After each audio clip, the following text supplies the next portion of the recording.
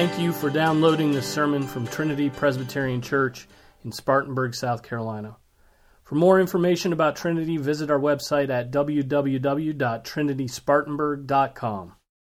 Amen. Let's turn to Exodus chapter 20. You know, there's something that pastors just absolutely hate. There's more than one thing, but there's one thing in particular, and that's when there is no response to what is preached and taught. When there's sleepy eyes and no response. And so when I announced this morning what I'd be preaching on and what would take place in the church, praise God that there was a response. Much better that there's a response than there's slumber and sleep. That is what kills a pastor and his zeal. Right? But a response, even a vehement response, even a strong response in certain circumstances, praise God. Now let's be humble as we come to the Word of God, and let's learn from it and be taught. There are three, generally when we're approaching Scriptures, and in me approaching this topic tonight, I'm going to make three kinds of arguments. The first is the most important, and that's biblical arguments. Okay? If we can't make biblical arguments, then there's the other two, it doesn't matter. Okay? There has to be a biblical foundation for the things that we do in our church, in our lives, and everything, okay? So there's biblical, and then there's also historical. It's good to know our history. It's good to look back and be taught by history for several reasons, and I've said these before. You know why I study history. Well, the Bible's history, so that's one reason. Another reason is there's nothing new under the sun. All the issues that we think we're dealing with for the first time have been dealt with in previous ages, generally speaking. Transgenderism, I don't know. That might be blazing some new paths that we have to deal with. Okay, but that's sexual perversion at its root, and that's as old as the hills. Okay, so but we study history because we can stand on the shoulders of those who have come before us, as Paul stood on Jesus' shoulders, and as Timothy and Titus stood on his. Okay, so there's history. And then there are pastoral arguments. Right? Applications, implications that come out of Scripture and history. An example of a pastoral application in history would be the fact that Luther and Calvin vilified the organ. Right? May not have had biblical support. But the organ had to get out of the sanctuary because it was the center of idolatry in Roman Catholicism. And so they made pastoral, and I'll call those fatherly decisions to take an action to move those things out of the way. And so I would say there are biblical arguments for that action that they took, and historical. But there were certainly, the strongest in that case was pastoral.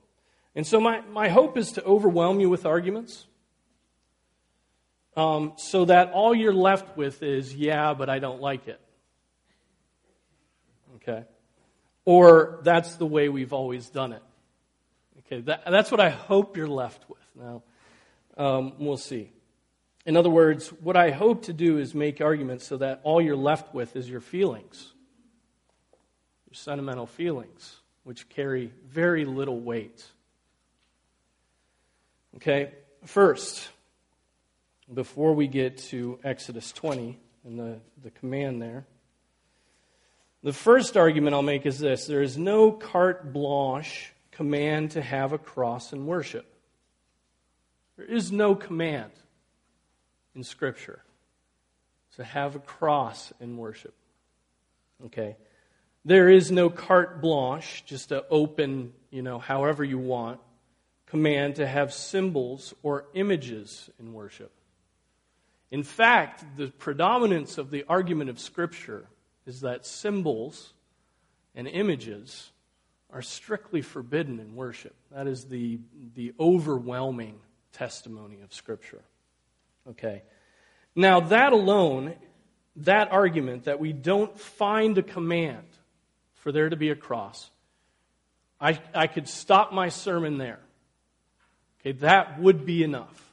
Right? We're Presbyterian. We believe in the regulative principle of worship, and that means we worship according to what God has positively commanded. Okay? Not we can do whatever He hasn't commanded, but we do those things that He has commanded. So, that's the Reformed Reformation principle. That was a correction according to Scripture on Roman Catholic abuses and idolatries. Okay? What is going to be our standard for worship? Is it going to be the imaginations of men, or is it going to be the Word of God and the Word of God alone? Okay, so there's no command to have a cross in the place where you worship, or to use it as an aid to worship, or as a means to coax up devotion. There is no command like that. Second, the second commandment. Okay, let's turn there. Exodus 20, verses 4 through 6. It's also in Deuteronomy 5, 8 through 10. And in this command, they're identical. The wording is exactly the same in both of those. Whereas the wording in the Sabbath command has different basis, different proofs. Okay? So, Exodus 20, 4 through 6. You shall not make for yourself an idol, or any likeness of what is in heaven above, or on the earth beneath, or in the water under the earth. You shall not worship them or serve them, for I, the Lord your God, am a jealous God, visiting the iniquity of the fathers on the children, on the third and fourth generations of those who hate me, but showing loving kindness to thousands, to those who love me and keep my commandments. So there, the first commandment tells us who to worship. Right? You shall have no other gods before me. The second commandment tells us the manner of that worship, how we are to worship God. And what is strictly forbidden? The use of graven images, the use of carved images, the use of symbols made out of wood placed in worship as an object of devotion. And so idols, the command has two parts, right? The commandment has don't make them, don't worship them. Okay, two-part commandment. Don't make them, don't worship them. So a lot of people make the argument, well, we can make idols, right? We can make pictures of Jesus, just don't worship those idols, right? But that's to rend asunder the full commandment. It says, don't make, don't worship. Okay? Don't make, don't worship.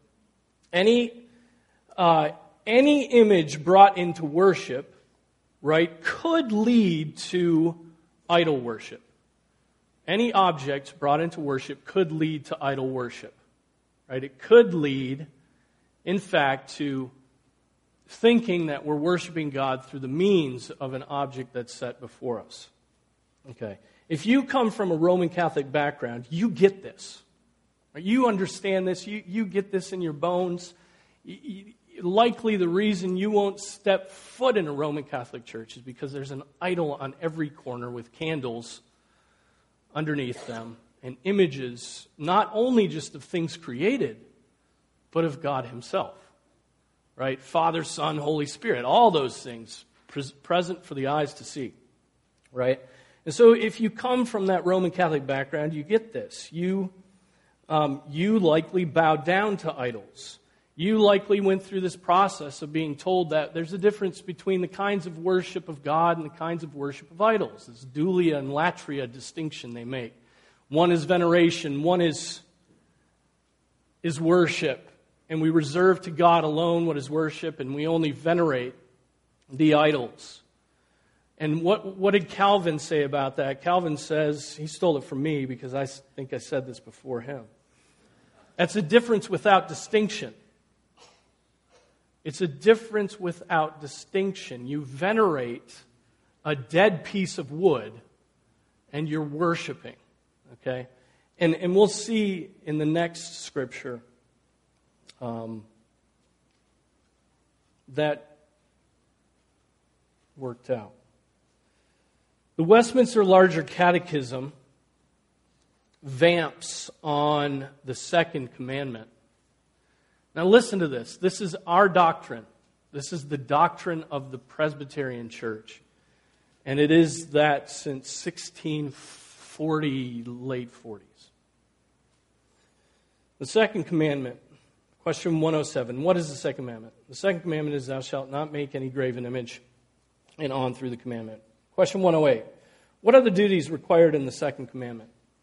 The duties required in the second commandment are the receiving, observing, and keeping pure and entire all such religious worship and ordinances as God hath instituted in His Word. In other words, the second commandment is the reason that the second commandment is the basis of what we call the regulative principle of worship. Bible alone regulates worship. Okay? Particularly prayer and the thanksgiving in the name of Christ, the reading, preaching, and hearing of the Word, the administration and receiving of the sacraments, church government and discipline, the ministry of and maintenance thereof, religious fasting, swearing by the name of God and vowing unto Him, as also the disapproving, detesting, opposing all false worship, and according to each one's place and calling, removing it, and all monuments of idolatry. Okay? Question 109. What sins are forbidden in the second commandment? The sins forbidden in the second commandment are all devising, counseling, commanding, using, and any wise approving any religious worship not instituted by God Himself, the making any representation of God, of all or any of the three persons. Now listen to this. The making of any representation of God, of all or any of the three persons, either inwardly in our mind or outwardly in any kind of image or likeness of any creature whatsoever. All worshiping of it, or God in it or by it. The making of any representation of feigned deities and all worship of them, or service belonging to them. All superstitious devices, corrupting the worship of God, adding to it or taking from it, whether invented and taking up of ourselves or received by tradition from others, though under the title of antiquity, custom, devotion, good intent, or any other pretense whatsoever, simony, sacrilege, all neglect, contempt, hindering, and opposing the worship and ordinances which God hath appointed. And then question 110, what are the reasons annexed to the second commandment, the more to enforce it? The reason annexed to the second commandment, the more to enforce it, contained in these words, for I, the Lord thy God, am a jealous God, are, besides God's sovereignty over us and propriety in us, His fervent zeal for what? His fervent zeal for His own worship. Whose worship is this tonight? Is it your worship? No, it is God's worship. Okay, and His revengeful indignation against all false worship as being a spiritual whoredom, accounting the breakers of this commandment such as hate Him, and threatening to punish them unto diverse generations, and esteeming the observers of it such as love Him and keep His commandments, in promising mercy to them unto many generations. Okay, so, I mean, that is, again, it's a lot to take in. But the points that I want to draw out of that is the understanding that the second commandment is the basis of this scriptural idea that we should only worship according to the way that He has instituted and told us to worship. And then beyond that, there should be no crafting of images, right? No worship of God by images, symbols, except for the ones that He commands. Okay? There are no commands for crosses, but there are commands for other symbols. Okay, we'll get to that in a minute. But then the other thing is this. What is also forbidden? The making of images in the mind. And you say crazy. Crazy talk. And I say no, not so much.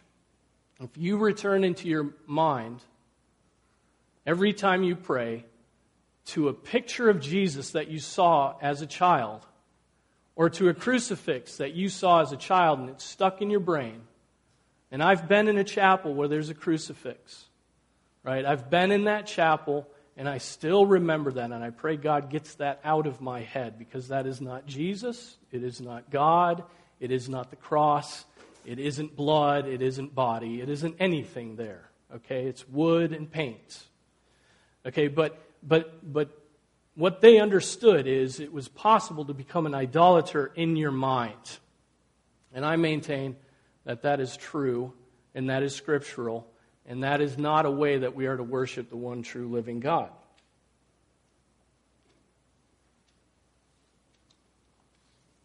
I cannot get my pages out of order tonight, so...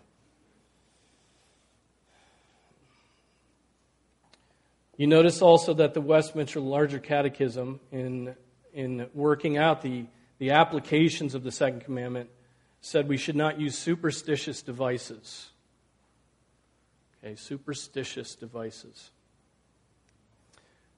Another point. Here's the next point. The worship of images is an attempt to worship God in a way that He has not authorized. Using images in worship is an attempt not to necessarily worship that object, but to worship the God of the universe through an object in His world. Okay, this point can be made from Exodus chapter 32. Turn there. Exodus 32 is when the people made a golden calf. Aaron made it. He lied about how it was made. Threw the gold into the fire, and boop, there was a calf. He fashioned this idol, right? And what does God say about this? Jump down to verse 7. And the Lord spoke to Moses, "Go down at once, for your people, whom you brought up from the land of Egypt," great way of God to put it to Moses, "have corrupted themselves. They have quickly turned aside from the way which I commanded them. They have made for themselves a molten calf and have worshipped it and have sacrificed to it and said, 'This is your God, O Israel, who brought you out of the land of Egypt.'" What God brought them out of Egypt? Yahweh brought them out of Egypt. And here they are now claiming that this deity that they've formed is the God who brought them up out of the land of Egypt. They're using it as a means to get to Yahweh. And Yahweh has already told them, no, you will not use images to get to me. You worship me by the Spirit and in truth, right? You worship me not by images. Those things are forbidden. You may not do this. But notice that even still, even if the end is to worship God, God hates idolatry. Right? God condemns idolatry. It's called whoredom. It's called spiritual adultery all through the Old Testament, to worship in this manner. And so to worship God by an image, God takes, even to worship God by an image, God takes it as done to the image itself. God takes it as done to the image itself. Right? Like this calf. Oh, it may, the motives were right. They were worshiping God. They needed that mediation. And God says, no, that's idolatry. That's to worship and bow down to a graven image. So an application of this, even if you say a symbol, a Christian symbol, which is a graven image, it's just a graven image of something created, It's as if we put a wooden sword or a wooden guillotine or a wooden anything up on the wall of the church. It would be the same. It's a Roman device of torture, right? It's something created, right? Even if you say the symbol helps me to worship God, it brings me into the presence of God, it may be an idol in the same sense as the golden calf, right? It's God. Even if you say you're worshiping God and you need this symbol, this image, God, if you are worshiping, may attribute your worship to the idol itself. Another example, another scripture to make my case that it is a good and healthy and scriptural thing not to have images in worship. The bronze serpent. Turn over to Numbers chapter 21.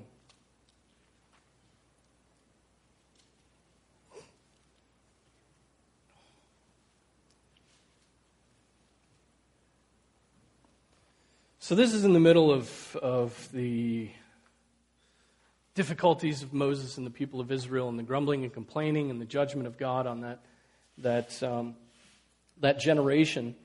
And 21 verse 4, then they set out from Mount Hor by the way of the Red Sea to go around the land of Eden, and the people became impatient because of the journey. And the people spoke against God and Moses, why have you brought us up from the land of Egypt to die in the wilderness? For there is no food and no water, and we loathe this miserable food. The Lord sent fiery serpents among the people, and they bit the people so that many of Israel died. So the people came to Moses and said, we have sinned because we have spoken against the Lord and you. Intercede with the Lord that he may remove the serpents from us. And Moses interceded for the people. And then the Lord said to Moses, make a fiery serpent. God is commanding a symbol to be made. Right? Make a fiery serpent. Set it on a standard. And it shall come about that everyone who is bitten, when he looks at it, he will live. Right? So God commands Moses to make this fiery serpent, set it up on a standard, and the people who looked to it would be saved. And Moses made the bronze serpent, set it on a standard. Came about that if a serpent bit any man, when he looked to the bronze serpent, he lived. So look, images, symbols in the worship of God. They're saved by looking at this. Well, one, there's an explicit command from God to do this. Make a fiery serpent, set it on a standard, put it before their eyes. Then, so it's a direct commandment from the Lord. And here's the amazing thing. Is this bronze serpent mentioned in the New Testament? Where? John 3. John 3, 14 and 15. No one has ascended, and this is Jesus speaking, no one has ascended into heaven but he who descended from heaven, the Son of Man. As Moses lifted up the serpent in the wilderness, even so must the Son of Man be lifted up, so that whoever believes will in him have eternal life. And so that bronze serpent becomes a type of the cross of Christ, right? Of Jesus being lifted up from the earth on the cross and dying. And those who look to Jesus, right, will be saved. Okay, and so here's this. And so, wow, we're thinking, okay, well, maybe this symbol should be used in worship. This bronze serpent, this thing, this standard. But turn with me to 2 Kings 18.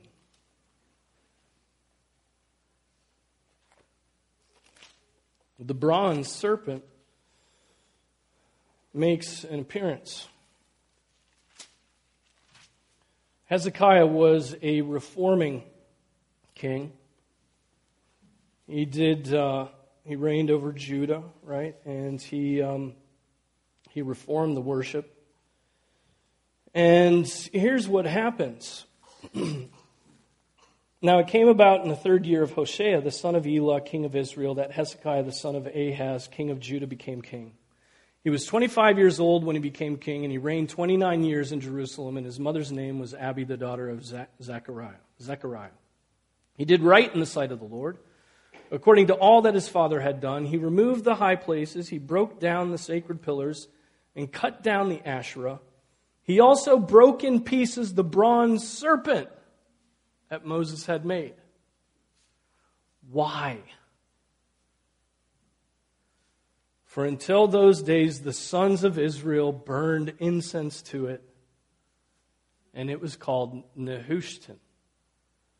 Now, what does Nehushtan mean? It means, it's really dramatic here, a piece of bronze. A piece of bronze, Nehushtan, right? And they burned incense to it. They attempted to worship God through the means of this idol. And Hezekiah, in this section, is being commended, right? His attributes that are good. Hezekiah has sins that he commits later, right? But he's being commended for having broken this bronze serpent in pieces because it had become an idol, right? Burning incense to it. You know, so many see this and they reason, well, Moses made an image of God's by God's appointment. You know, should we set up images? We therefore have sanctioned to set up images in our own worship. And that is a bit simplistic. Deuteronomy 4:10 through 40. Turn with me to Deuteronomy 4, 10 through 40. What is the book of Deuteronomy? The book of Deuteronomy is the second law. It's the second statement of the law, right? And so we're learning about the law from the mouth of Moses and from the Holy Spirit. Deuteronomy 4 begins talking about images. So it's teaching us what this second commandment means. So Deuteronomy 4:10. Remember the day you stood before the Lord your God at Horeb, when the Lord said to me, Assemble the people to me, that I may let them hear my words, so that they may learn to fear me all the days that they live on the earth, and that they may teach their children. Now, why were they assembled? To do what? They were assembled to hear the word of the Lord. Assembled to hear the word of the Lord. That is key. You came near and stood at the foot of the mountain. The mountain burned with fire to the very heart of the heavens, darkness, cloud, and thick gloom. Then the Lord spoke to you from the midst of the fire. You heard the sound of words, but you saw no form, only a voice. So he declared to you his covenant, which he commanded you to perform, that is, the 10 Commandments, and he wrote them on 2 tablets of stone. The Lord commanded me at that time to teach you the statutes and judgments that you might perform them in the land where you are going over to possess it. So watch yourselves carefully, since you did not see any form on the day the Lord spoke to you at Horeb from the midst of the fire, so that you do not act corruptly and make a graven image for yourselves. In what form? In the form of any figure, the likeness of male and female, the likeness of any animal that is on the earth, the likeness of any winged bird that flies in the sky, the likeness of anything that creeps on the ground, the likeness of any fish that is in the water below. And beware not to lift your eyes up to heaven and see the sun and the moon and the stars and all the host of heaven, and be drawn away and worship them and serve them, those which the Lord your God has allotted to all the people under the whole heaven. But the Lord has taken you and brought you out of the iron furnace from Egypt to be a people for his own possession, as today. And it goes on. I'm going to keep reading. Now the Lord was angry with me on your account and swore that I would not cross the Jordan, and that I would not enter the good land which the Lord your God is giving you as an inheritance. For I will die in this land. I shall not cross the Jordan, but you shall cross and take possession of this good land. So watch yourselves that you do not forget the covenant of the Lord your God, which he made with you, and make for yourselves a graven image in the form of anything against which the Lord your God has commanded you. In the form of anything. Don't make a graven image to worship it. Don't make a graven image to worship me through it as a means to worship me.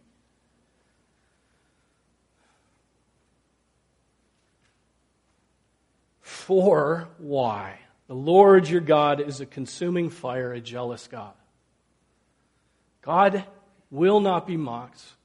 God will not be worshipped through images and statues. God will not be mocked. He's a jealous God. And so when he sees his people bowing down before any kind of image, he's jealous of that image. And when God is jealous, what happens? Judgment.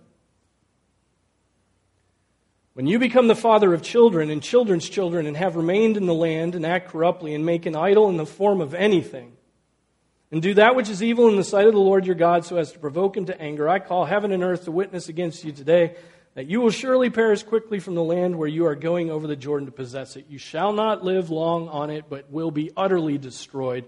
The Lord will scatter you among the people, and you will be left few in number among the nations where the Lord drives you.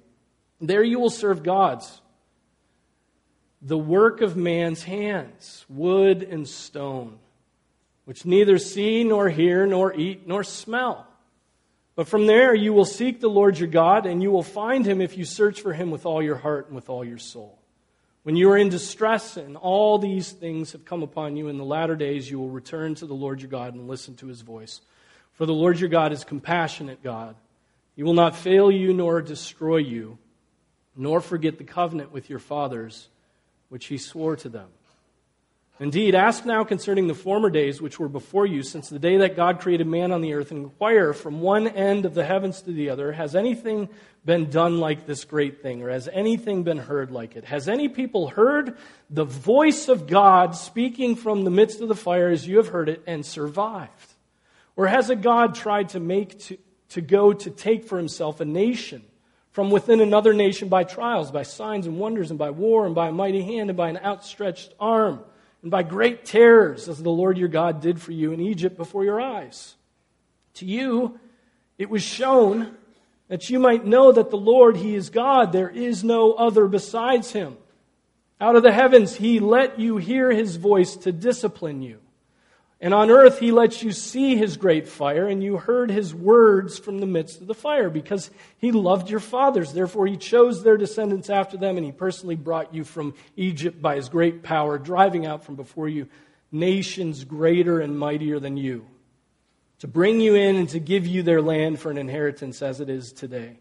Know therefore today, and take it to your heart, that the Lord, he is God in heaven above and on earth below. There is no other.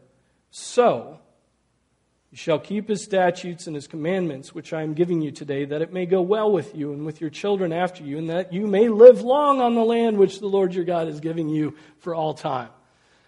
So there's law and grace mixed up in there, isn't it? God says, no idols, no idols. I'm a jealous God. I will remove you from the land, and yet I will not forgive my covenant. I will be compassionate. But in the end, he again reiterates that he is the one to be worshipped. So there, a strong prohibition of images, both of God and anything in worship. John 4:24. John 4:24, the woman at the well.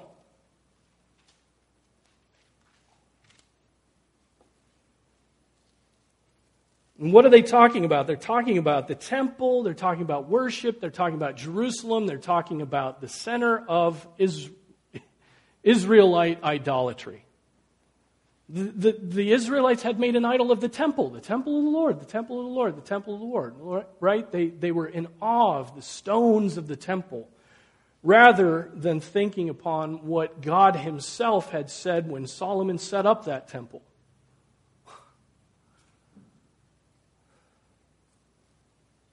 Right, but here they're speaking of worship, and Jesus says to this woman, God is spirit, and those who worship him must worship in spirit and in truth. And what's truth?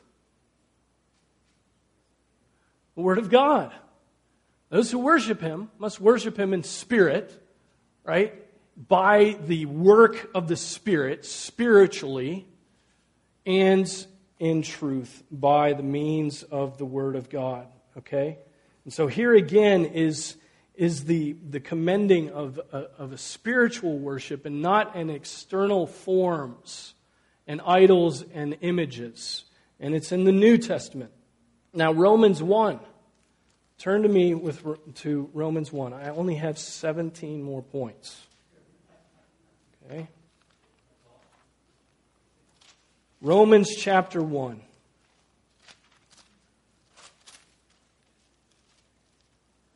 Where is that book? 18. For the wrath of God is revealed from heaven against all ungodliness and unrighteousness of men, who suppress the truth in unrighteousness, because that which is known about God is evident within them, for God made it evident to them. For since the creation of the world, His invisible attributes, His eternal power and divine nature have been clearly seen, being understood through that which has been made, so that they are without excuse. For even though they knew God, they did not honor Him as God or give thanks, but they became futile in their speculations, and their foolish heart was darkened. Professing to be wise, they became fools, and exchanged the glory of the incorruptible God for an image in the form of corruptible man and of birds and four-footed animals and crawling creatures. Okay, unbelievers make an exchange, don't they? They exchange the glory of God for what? For images, for things that can be handled and touched and tasted and seen and bowed down to. That's what unbelievers do. But it's an exchange. That's my point here. You're giving up one glory for a lesser glory, the glory of the creation. Okay? The glory of God is exchanged for something created, something earthly, something made with wood, stone, and clay, and metal. 1 Corinthians 11. And perhaps this is the best argument, because this is the positive command for symbols and images in worship. Okay? We have been commanded by God to have two visual reminders in worship: the bread and the cup. And those are wonderful images, right? But what do we do with those things? So 1 Corinthians 11, 23 through 26, right? For I received from the Lord that which I delivered to you, that the Lord Jesus, the night in which He was betrayed, took bread, and when He had given thanks, He broke it and said, "This is my body, which is for you. Do this in remembrance of me." In the same way, He took the cup, also after supper, saying, "This cup is the new covenant in my blood. Do this as often as you drink it in remembrance of me. For as often as you eat this bread and drink the cup, you proclaim the Lord's death until He comes." And so there are those two symbols, those two created things, right? Wine, bread. The cup and bread. And so, what do we do with those symbols? Do we hang those symbols on the wall of the sanctuary? No, we eat them. That's also commanded in Scripture, right? We eat these symbols. And when I fence the table up here, do I lift those up so that you may venerate them? No, we don't do that. The Roman Church does that, okay? We hold them because they're ordinary elements. They're symbols. They're signs. They're sacraments, right? And what do we do with those? We do not hang them on the wall. If we did hang them on the wall, what would we do? Absolutely, we would turn them into idols. You may not, but I would. Okay? I wouldn't let the kids mess around with the hanging cup of grape juice in the body on the wall of the church. Okay? But these symbols have been given to us by God. They're good, they're commanded, they're explicit, and in taking them, there are real means to grace, right? We are fed on the body and the blood of Jesus spiritually. And so these are more than symbols. These are sacraments. But nonetheless, they are symbols. The broken body, His wounds, the shed blood, the shedding of the blood. These symbols, so there's that. Now, some history. Those are my biblical arguments. Section 2. icons and iconoclasm. There's always been sort of a back and forth in the history of the church. Icons, and then the iconoclasts come around to destroy all the icons. Well, the Second Nicene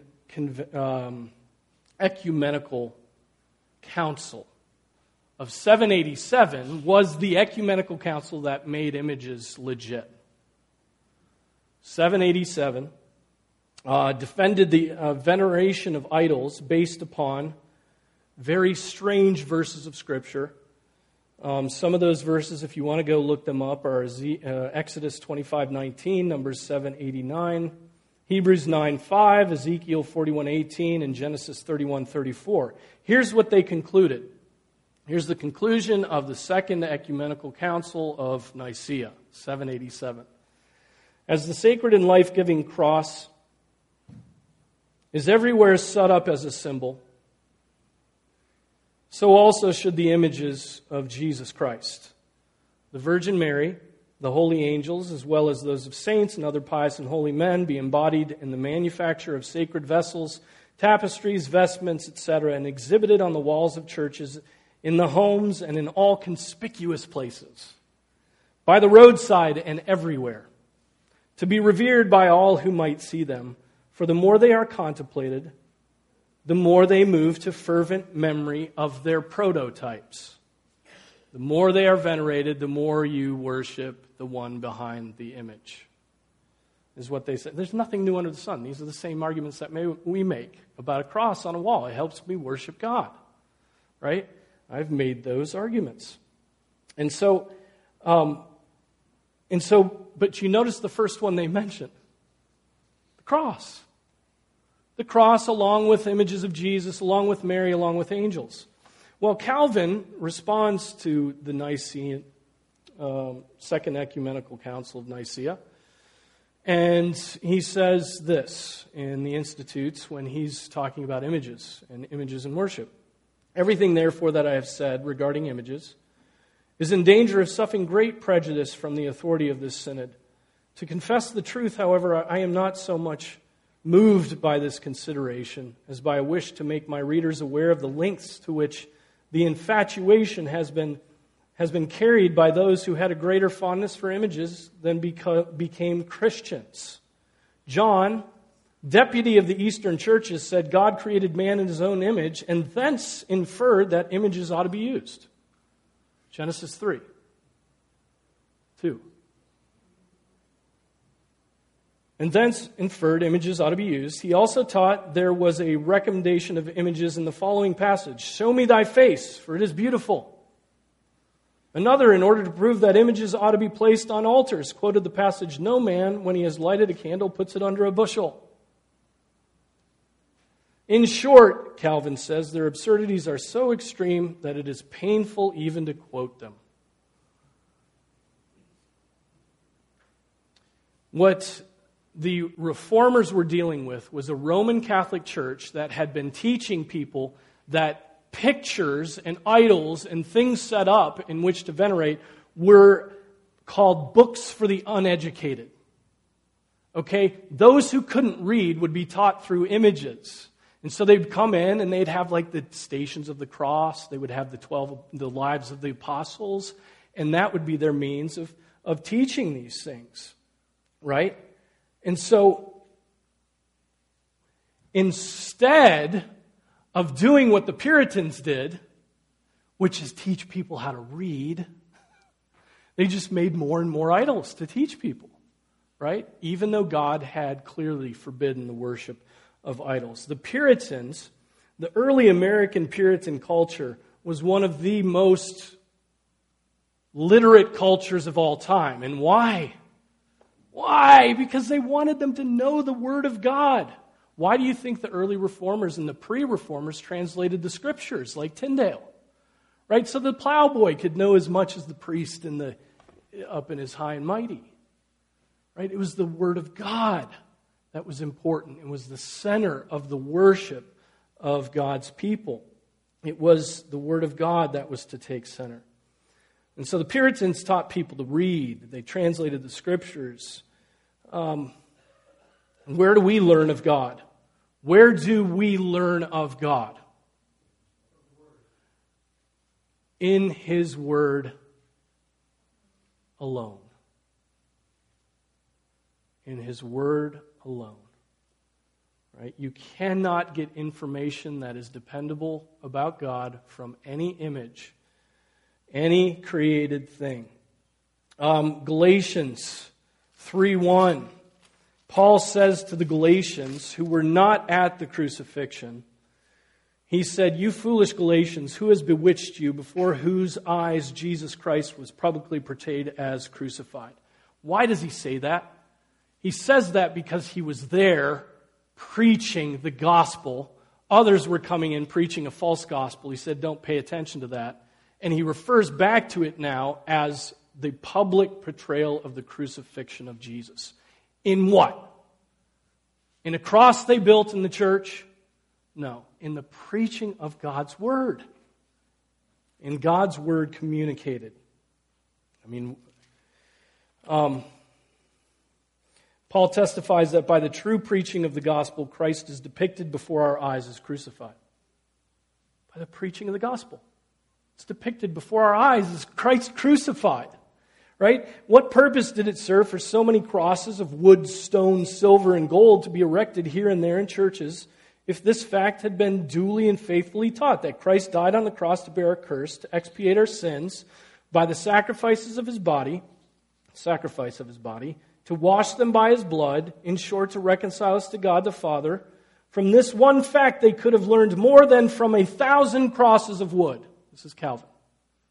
From that one fact they could have learned more than 1,000 beautiful, ornate crosses or chintzy little flimsy white ones.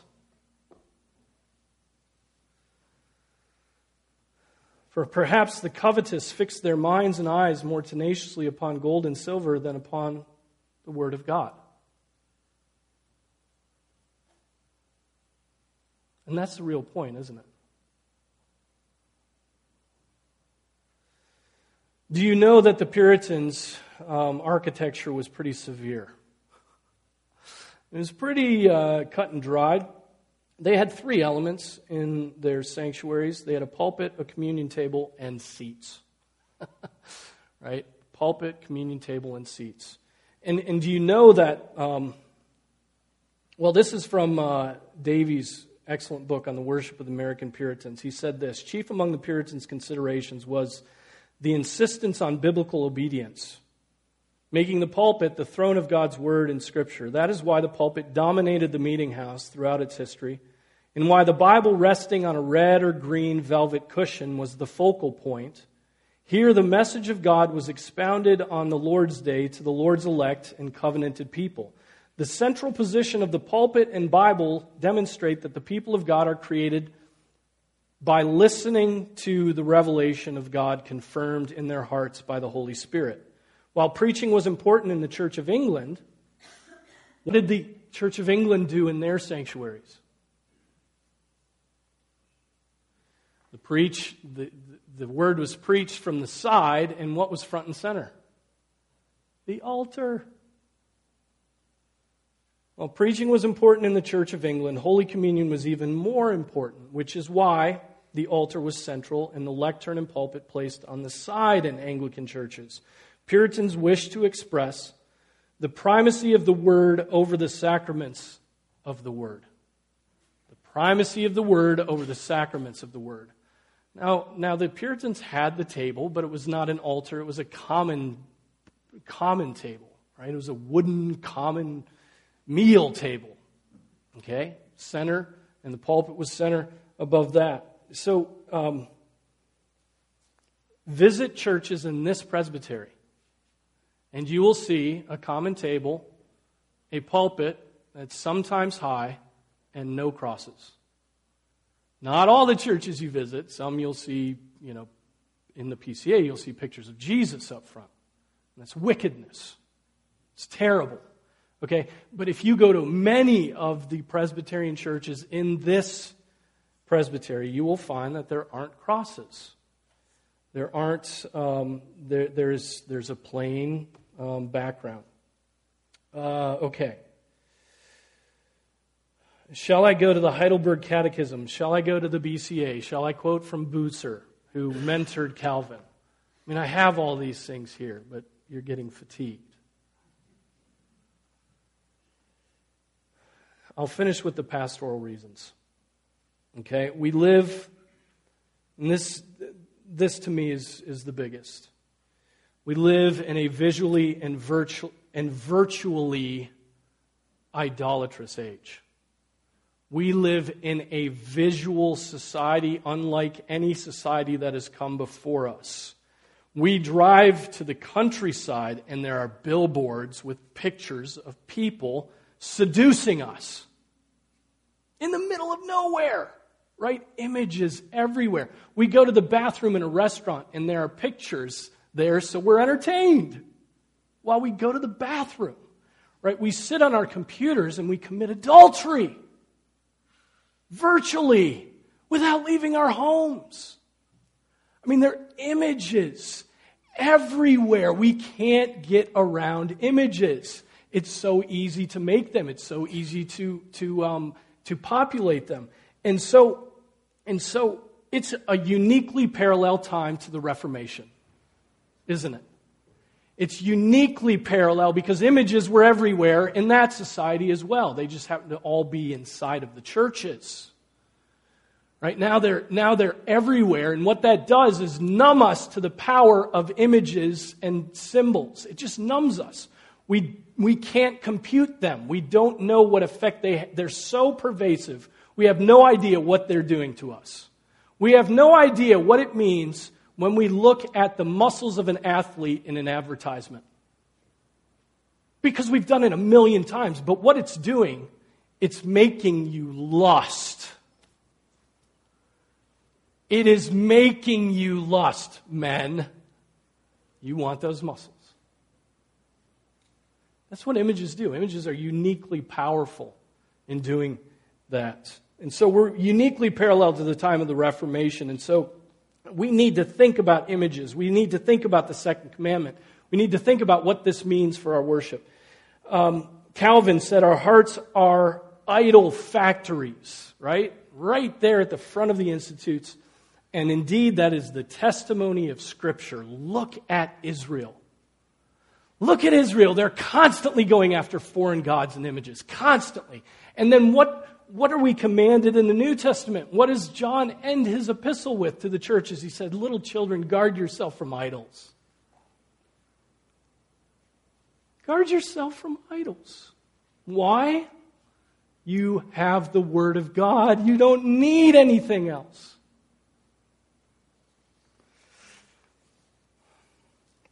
The cross, again, these are pastoral reasons why I think it biblical to do what the elders and deacons did today. The cross, in particular, bids our imagination to make images of Jesus. The cross particularly does that. It particularly does that for me.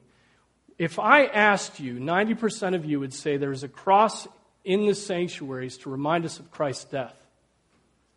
And that is absolutely wrong, first of all. There's an empty cross in the churches to remind us of the resurrection of Jesus. Okay, and so it's not about the death, but what we do is we imagine Jesus on that cross, which is a violation of the second commandment, which is an application, right, that I said came out of the shorter or larger catechism. Right? That's what I do. I am confessing my sins before you. That is what I do when I see crosses. I am so thankful for the past 5 years that I've had my back to it.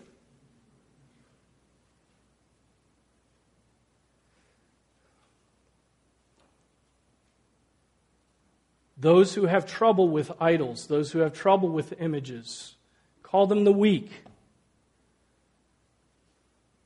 You remove stumbling blocks for the weak. You remove them. There is another place where we have a cross displayed, right? On our sign out front. It does not bother me. It's not at the central focal point of where we worship the Lord. It is different. It is in a different category, different class. But if it does bother you, we will happily remove it. It is different, though. It is information. It is not being worshipped. It is not at the central middle place of our sanctuary. Okay, now think of this. Does the cross add anything that is lacking in the Word of God? Does the cross in a sanctuary add anything that is lacking in the Word of God? Is the Word of God sufficient? Is it all you need for your faith and practice? In it is Jesus Christ publicly portrayed as crucified. In it is the treasures of wisdom, right? Is there anything added by having that cross in the sanctuary other than sentimentalism? No, it only distracts. The Word of God is sufficient. It is all we need. It is what we are called to give our attention to in worship. And think of this. Think of this. I believe that this will be a powerful moment in Reformation if the church starts speaking seriously about images and idols and symbols. I think we have to talk about this. This is part of the sin that's rampant in our society. And it's part of us speaking God's truth into that society is to awaken people to what is hindering them, to awaken them by the law of God. And so let's remove what hinders, or let's remove what potentially hinders.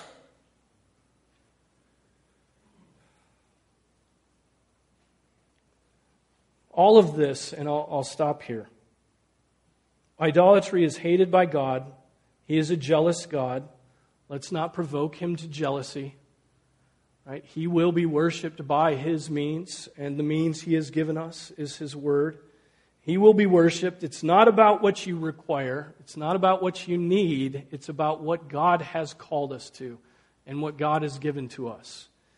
And in removing images, no matter how insignificant or no matter how important you think they are, in removing them, the benefit will be a focus on the Word of God. That is the history. That is why images weren't in Reformed churches. That's why crosses weren't in Reformed churches. And indeed, that is the testimony of Scripture in these passages I've read you. Now, dear people, this is a monologue tonight, not a dialogue. Be good Bereans, search the Scripture, but do not come back to me and say, yeah, but I like it. Don't do it. Search the Scriptures and correct me if I'm wrong. Okay? And I will repent. And I will change course. Let's pray. Father, we thank you for your word, and we bow down before you in the mind, in the knees of our heart bow before you. And Lord, we worship you. We thank you that you have given us your word. It is a treasure, and in it we learn the most glorious truths. It is clear, it is powerful, it is sufficient, it is wonderful, it is pure, it is eternal. And so, Lord, I pray that you would free us up from our bondage to idols, to images, to symbols. And Lord, that we'd be free from this, to focus on your word, to give our attention to what is true and what is inspired, and not to the things of this earth and the things made by the hands of men. Father, we pray that we would worship you in spirit and in truth, and we love you. We pray this in Jesus' name. Amen.